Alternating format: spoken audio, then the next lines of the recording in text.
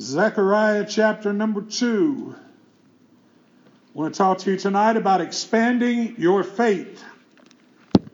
Expanding your faith. One of my favorite stories about faith is about a lady who sent a letter to J. Vernon McGee. If you've ever listened to him on the radio, he's going to be with the Lord now. But he tells the story about a lady who sent him a letter. And in the letter she said, Dear Dr. McGee, my preacher says that if you have enough faith, that if I had more faith, that I wouldn't need this cane to get around with. You know, if I just had enough faith to pray that the Lord would heal me and I wouldn't need this cane. He said, well, I'll tell you what you do. You take your cane and you go up to that preacher and you knock him on the head as hard as you can. And you tell him that if you had enough faith, that wouldn't hurt. Most of us probably wish we had more faith. You probably heard people or know people that have a very strong faith in God. They never seem to worry about their bills or the future or their kids.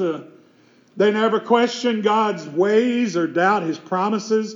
They'll tell you that answers to prayer for them are come just as regular as the morning mail. You ever wish, I wish I had more faith. I wish I had that kind of faith. And I'm wondering, when you read the Gospels in Luke chapter 17 in verse 5, the disciples come to Jesus and they say, increase our faith. You remember what He told them? He said, if you have faith as a mustard seed, you can say to this mulberry tree, be pulled up by the roots and be planted in the sea, and it would obey you. Now, Jesus isn't trying to give us some lessons on how to move trees around. And I'm not sure He's so much giving them as a rebuke, but as a challenge. Use your faith. The more you use your faith, the more you trust in God, the stronger it becomes. It's kind of like a muscle that grows with use. The more you use muscles, the stronger they become, more solid. That's why you see these guys with these huge biceps. The more you use it, the more it grows. So I'm not sure we need more faith. What we need to do is expand our faith. And that's what we're going to talk about tonight. Expanding your faith. Our text is Zechariah chapter 2. Would you please stand, please, as we read the Word of God? Hear what the Spirit would say to us tonight. Zechariah chapter 2 says this, Then I raised my eyes and looked, and behold, a man with a measuring line in his hand. So I said, Where are you going? And he said to me, To measure Jerusalem, to see what is its width and what is its length. And there was the angel who talked with me going out. And another angel was coming out to meet him, who said to him, Run, speak to this young man, saying, Jerusalem shall be inhabited as towns without walls, because of the multitude of men and livestock in it. For I, says the Lord, will be a wall of fire all around her, and I will be the glory in her midst. Up, up, flee from the land of the north, says the Lord. For I have spread you abroad like the four winds of heaven, says the Lord. Up, Zion, escape you who dwell with the daughter of Babylon. For thus says the Lord of hosts, He sent me after glory to the nations which plunder you. For he who touches you touches the apple of His eye. For surely I will shake my hand against them, and they shall become spoil for their servants. Then you will know that the Lord of hosts has sent me. Sing and rejoice, O daughter of Zion. For behold, I am coming, and I will dwell in your midst, says the Lord. Many nations shall be joined to the Lord in that day, and they shall become my people. And I will dwell in your midst, and then you will know that the Lord of hosts has sent me to you. And the Lord will take possession of Judah as His inheritance in the Holy Land, and will again choose Jerusalem. Be silent, all flesh, before the Lord, for He is aroused from His holy habitation. Let's pray.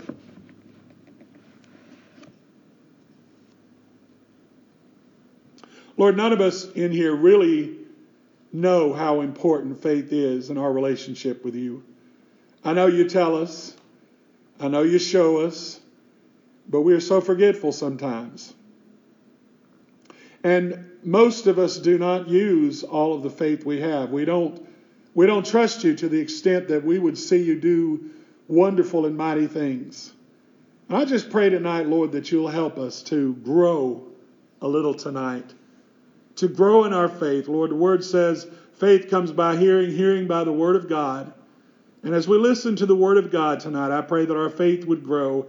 Not faith to get what we want, but faith to get what you want. Faith to trust you to work in our lives and to work through us and to work in this world. Lord, we love you tonight. We thank you. We do trust you. Help us trust you more. We pray this in Jesus' precious name. Amen. You may be seated.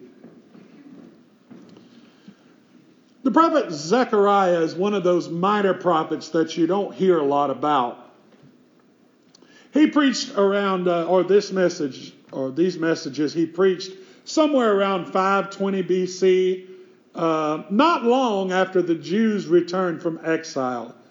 If you remember, God sent Israel into exile for their sins, but he promised them that I will bring you back. I will reestablish you. We rebuild Jerusalem. But they come back to a city in ruins. A temple that is no more than a pile of rubble. For 7 decades, imagine this, 7 decades, nobody has been there. Nobody has touched any of those stones that are lying on the ground. And God calls them now from hundreds of miles away. And he says it's time to begin rebuilding. If they're going to rebuild, they're going to need a lot of encouragement. They're going to need a lot of expanding of their faith. And so Zechariah in this chapter reveals how that happens to them, but he also reveals how it happens to you and I. And to begin with, he tells us that expanding your faith means that you must trust God's limitless power. You must trust God's limitless power. A.B. Simpson once said, our God has boundless resources. The only limit is in us. Our asking, our thinking, our praying are too small. Our expectations are too limited. It is almost impossible for your faith to expand beyond your expectations. What do you expect from God when you pray? What do you expect from God as far as his blessing on your life? What do we expect him to be doing in our church? Now, I will tell you, God can overrule our doubts. He can overrule our unbelief, but that's not his normal way of operating. Take, for instance, this rebuilding project. It's a big job. It's actually too big. There's only a small crowd of workers that are here in Jerusalem at this time, and very, very few resources. They don't even have houses to live in. They have to build them little shacks and lean-tos to put their family in. They're surrounded by enemies that are always ready to attack. And I can imagine somebody that's in that condition saying, Lord, I just don't see this happening. I just can't see how in the world we're going to rebuild everything that's been destroyed. Zechariah sees it happening, though. In fact, in chapter 2 and verse 1, he sees it as already happening. Look in verse 1. Then I raised my eyes and looked, and behold, a man with a measuring line in his hand. Now, the measuring line here is a surveyor's tool. It would have been a rope or a cord that was knotted at intervals around 17 and a half inches. Supposed to be the distance from the tip of your finger to your elbow. That was considered a cubit. He sees this guy with a measuring line. He says, where are you going?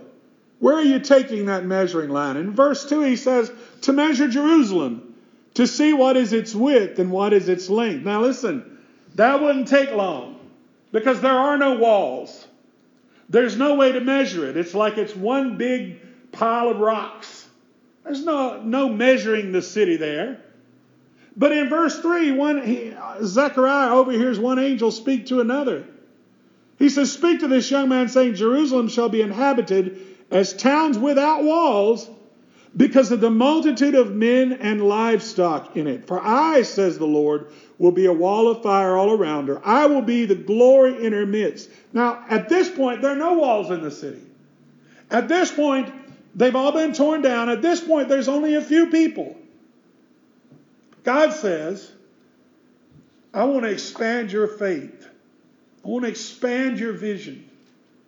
I want you to see this entire city so full that walls can't contain the population. I want you to see this city not as vulnerable to attack. I want you to see it a place where I'll be a wall of fire around it. I'll be the glory in your midst. Zechariah is preaching this message, and these guys are looking around saying, I don't see it. I don't see it. No booming population. All I see are stones covered with grass. They do not see what Zechariah sees, and they never will until their faith expands. Until they believe the words that the angel spoke to Mary. For with God, nothing shall be impossible. The Bible reveals us a history of what God has done. Now, I cannot tell you about what God will do. I can tell you He will do what's wisest. I can tell you He'll do what's best, but I can't give you details. But I can tell you what God can do. I can tell you what God can do. God can do anything He wants to do. And if you believe that, that will change the way you think. Instead of seeing just what you see, you'll be able to see the possibilities. That'll change the way you pray. You and I ought to be praying bold prayers. We ought to be praying big prayers, not timid prayers. It will challenge the way you live. If you believe that God can do anything, then you have a confidence in Him that what He says is going to happen, what He has promised, He will do. Nothing is impossible with God. I wonder, do you believe that? Now, I know if I went around and I said, do you believe that? Do you believe it? Yes, Brother Mike, I believe that. Do you pray that way? Do you pray that way when you're facing a hopeless situation? You ever look at a situation and maybe you don't say it out loud, but you're thinking, even God can't do anything. Even God can't do anything. There's maybe some impossibilities in your life right now. Maybe loving your neighbor seems like an impossibility. Maybe forgiving your enemy seems like an impossibility. Maybe the healing in your marriage seems like an impossibility. Maybe the prodigal son or daughter coming home seems like an impossibility. And it is impossible. It is impossible for you. It is not impossible for God. And we need to start looking at our situation from God's point of view. God's point of view is that He can do anything. And when I pray, there's nothing I can ask Him to say, well, that must be too hard for you, because nothing is. Expanding your faith is when you realize with God, nothing is impossible. The second way you expand your faith is in verse 6 through 9. You expand your faith by trusting the Lord's leading. Trusting the Lord's leading. Have you ever noticed in the Gospels that when Jesus is healing somebody, when Jesus is meeting one of their needs, have you ever noticed how often He tells them, first, I want you to go do something. Got a crippled man here. He's going to heal the crippled man, going to fix his legs where he'll be able to stand. What does He tell him? He doesn't just say you're healed. He says, take up your mat. Take up your mat and go home. Before that man ever knows he can walk, he's got to try to stand, right? When there's a blind man there, He doesn't just touch his eyes and say you're healed. He said, I want you to go to the pool of Siloam, wash off the mud. Well, he's got to do something. Go show yourself to the priest. Often, Jesus connects faith with obedience. Charles Spurgeon said, faith and obedience are bound up in the same bundle. He that obeys God trusts God. Listen, he that obeys God trusts God, and he that trusts God obeys God. You want to expand your faith, you have to put feet to it. You have to trust him enough to let him lead you. Now when you get to verse 6, Zechariah is no longer talking to the exiles in Jerusalem. He's talking to the people that are still in Babylon. He's got a message for them. And if you were to summarize that message in 3 words, this is it. Hurry back home. Hurry back home. That might not be a welcome invitation. These guys have been here for 70 years. Now, if you're somewhere for 70 years, you're going to make the best of whatever situation you're in. You're going to try to put some roots down. You're going to try to build a house and make a comfortable living for you and your family. The end of 70 years, you're going to be pretty rooted somewhere. And here, God says, flee. Why would they want to flee from the land in the north? Why would they want to leave home and return? Why would they want to leave their new homes in this nice city and go back to the ruins of Jerusalem? Well, verse 8 tells us why. For thus says the Lord of hosts, he sent me after glory, for his glory, to the nations which plunder you. For he who touches you touches the apple of his eye. For surely I will shake my hand against them, and they shall become spoiled for their servants. Zechariah says, you're living in a land and on property that's condemned. It's scheduled for demolition. These Jews that are living in Babylon, they think, I'm safe here, I'm secure here, everything will be fine if I just stay here.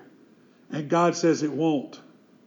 Because I'm going to bring judgment on the people that rained death on you. And if you want to survive, then you are going to have to do what? Hurry back home. You're going to have to come back to Jerusalem.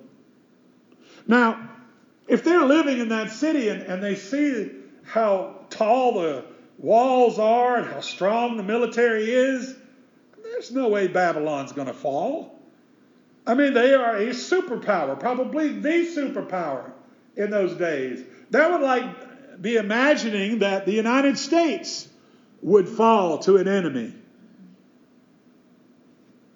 So when God's message comes, they have to decide, will I believe, will I trust God and follow his leading, or will I ignore it and be destroyed? Either expand your faith by following the Lord's lead or play it safe and lose everything. It's the same decision you and I have to make. Do you stay where you're comfortable, or do you move when God says move? God's working in your life. He says, I want to do something different. I want to lead you in a different direction. I have something I want you to do, and you look at it and you say, I don't know about that, Lord. I don't know. I'm pretty comfortable where I'm at. You know, I've kind of put down some roots. It's not an easy decision to make. That's the hard part of following Jesus. It's the part, the deny yourself and take up your cross part. What we forget is that the riskiest move is really the safest plan. These Jews who stay in Babylon are going to lose everything. It'll only be those that go back and help rebuild that will be blessed. Your faith expands according to your trust in God's leading. Now I know some people would like to think that you get to a certain age and you don't take any more risks. You stop risking. You start doing safe things. You want to make sure that you don't go too far out of the way. But I can tell you something. The Lord has never stopped with me. He has never stopped asking me to do things that scare me. He's never stopped asking me to do things that require risk. And I don't know about you, brothers and sisters, but he's asked me sometimes to do things that I didn't want to do. I didn't want to do them. And I had to make up my mind. Either I'm going to follow his leading, or I'm going to ignore his leading. If I want his blessing, then I have to trust him enough to say, Lord, if that's the way you're leading, that's the way I'm going. I wonder if maybe right now that's where you're at. God is calling you to do something. And right now he's saying, I want you to let go of your doubts and let go of your fears. I want you to expand your faith. One last way you expand your faith is in verse 10 through 13. Rejoice in his limitless love. I got the wrong thing on the PowerPoint back there. But it should be rejoice in his limitless love. Pastor and author Ray Stedman offers some advice on how to get up in the morning. And I think this is some good advice. I haven't always followed it, but it's some pretty good advice. He said when you get up in the morning, you stretch. You stretch. Stretch to get your body going. He said then you smile. Now that's the hard part. Right? Especially before coffee. Smile. He said that puts your soul in the right attitude. And then say out loud, God loves me. Because that puts your spirit right. Stretch, smile, and say God loves me. That last part is extremely important. There is a connection between your faith and God's love for you. Look in verse 10. Sing and rejoice, O daughter of Zion, for behold, I am coming and dwelling in your midst. Verse 12 says, and the Lord will take possession of Judah as his inheritance in the Holy Land, and will again choose Jerusalem. Everybody look up here. 70 years before these words are spoken. 70 years before Israel forsakes God. They do not worship God, they worship idols. They do not give justice to the poor, they oppress the poor. They practice perversions of all kinds. And 70 years before, God judges them for abandoning him. As I told you before, the Babylonian army tears down the walls of Jerusalem. They slaughter its people in the streets. They desecrate the temple. And it looks like God has forsaken his people. But now, after all these years, it's time for the prodigal to come home. God says, I want you to return, and I will return to you. That relationship's going to be restored. They will once again sing his praises from the temple in Jerusalem. He will come back to make his dwelling there. They will again be the apple of his eye, his most precious treasure. Once again, they will love him. Listen, they will love him because he never stopped loving them. Here's how you expand your faith. Not by focusing on how much you love God, but focusing on how much God loves you. The more you understand God's love for you, the more you trust him. That's only natural. Some people have such a hard time trusting God, not because they lack some magical quality of faith. They just don't believe he loves them. Not as much as he says he does. How many of our doubts and fears and worries would dispel like a morning mist if you believe with all your heart that God really does love you? He loves you when nobody else does. Let me tell you what, he loves you when nobody else can. He loves you when everybody else gives up on you. He loves you so much that he wants you with him forever. It's one of the biggest reasons for our weak faith. We just do not believe that. We don't believe he loves us that much, but he does. What about when I have hard times? Well, he loves you even when he allows hard times. What about whenever he chastises me? Well, that's just another sign of his love. What about when I'm hurting and grieving and confused? Even in those times, he never stops loving you. What's true about God and the Jews is true about you. Jeremiah chapter 31. Lord has appeared of old to me, saying, yes, I have loved you with an everlasting love. A young man had just left a church service where they had sang over and over again the song, Oh, How I Love Jesus. It was one of those songs that just has a lot of verses. We don't usually sing all of them, but there are a lot of verses to that song. And they had sung every one of them. But as he was leaving the church service, his heart was pierced. He said, I've been singing so much about my poor love for Jesus. Wouldn't it be better? Or wouldn't it be at least as good if I sang a song that celebrates his love for me? And so Philip Bliss sat down and he wrote a song. I am so glad that Jesus loves me. Jesus loves me. Jesus loves me. I am so glad that Jesus loves me. Jesus loves even me. Don't ever let Satan, don't ever let your failures, don't ever let anybody else or anything else keep you from remembering that Jesus really does love you. And as you realize that, your faith in him will expand. There's a story of a wealthy woman. She had everything that money can buy, but she couldn't find any peace. And so she hears this about a poor woman in a faraway village. And this woman is known for her simple faith and seems to stay calm in the midst of many trials. So the rich lady goes and she said, I need to find out this woman's secret.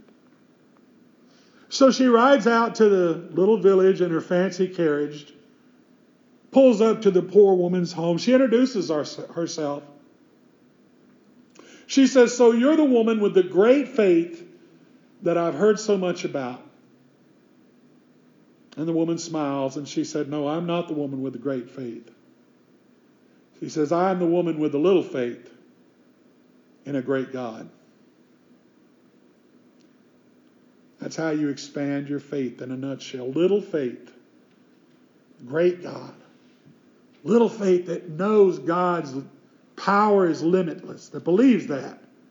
Little faith that trusts God's leading even through difficult, dark times. A little faith that rejoices in God's limitless love. God wants to expand your faith tonight. Not to make it bigger, but to make it better. Would you bow your heads with me, please?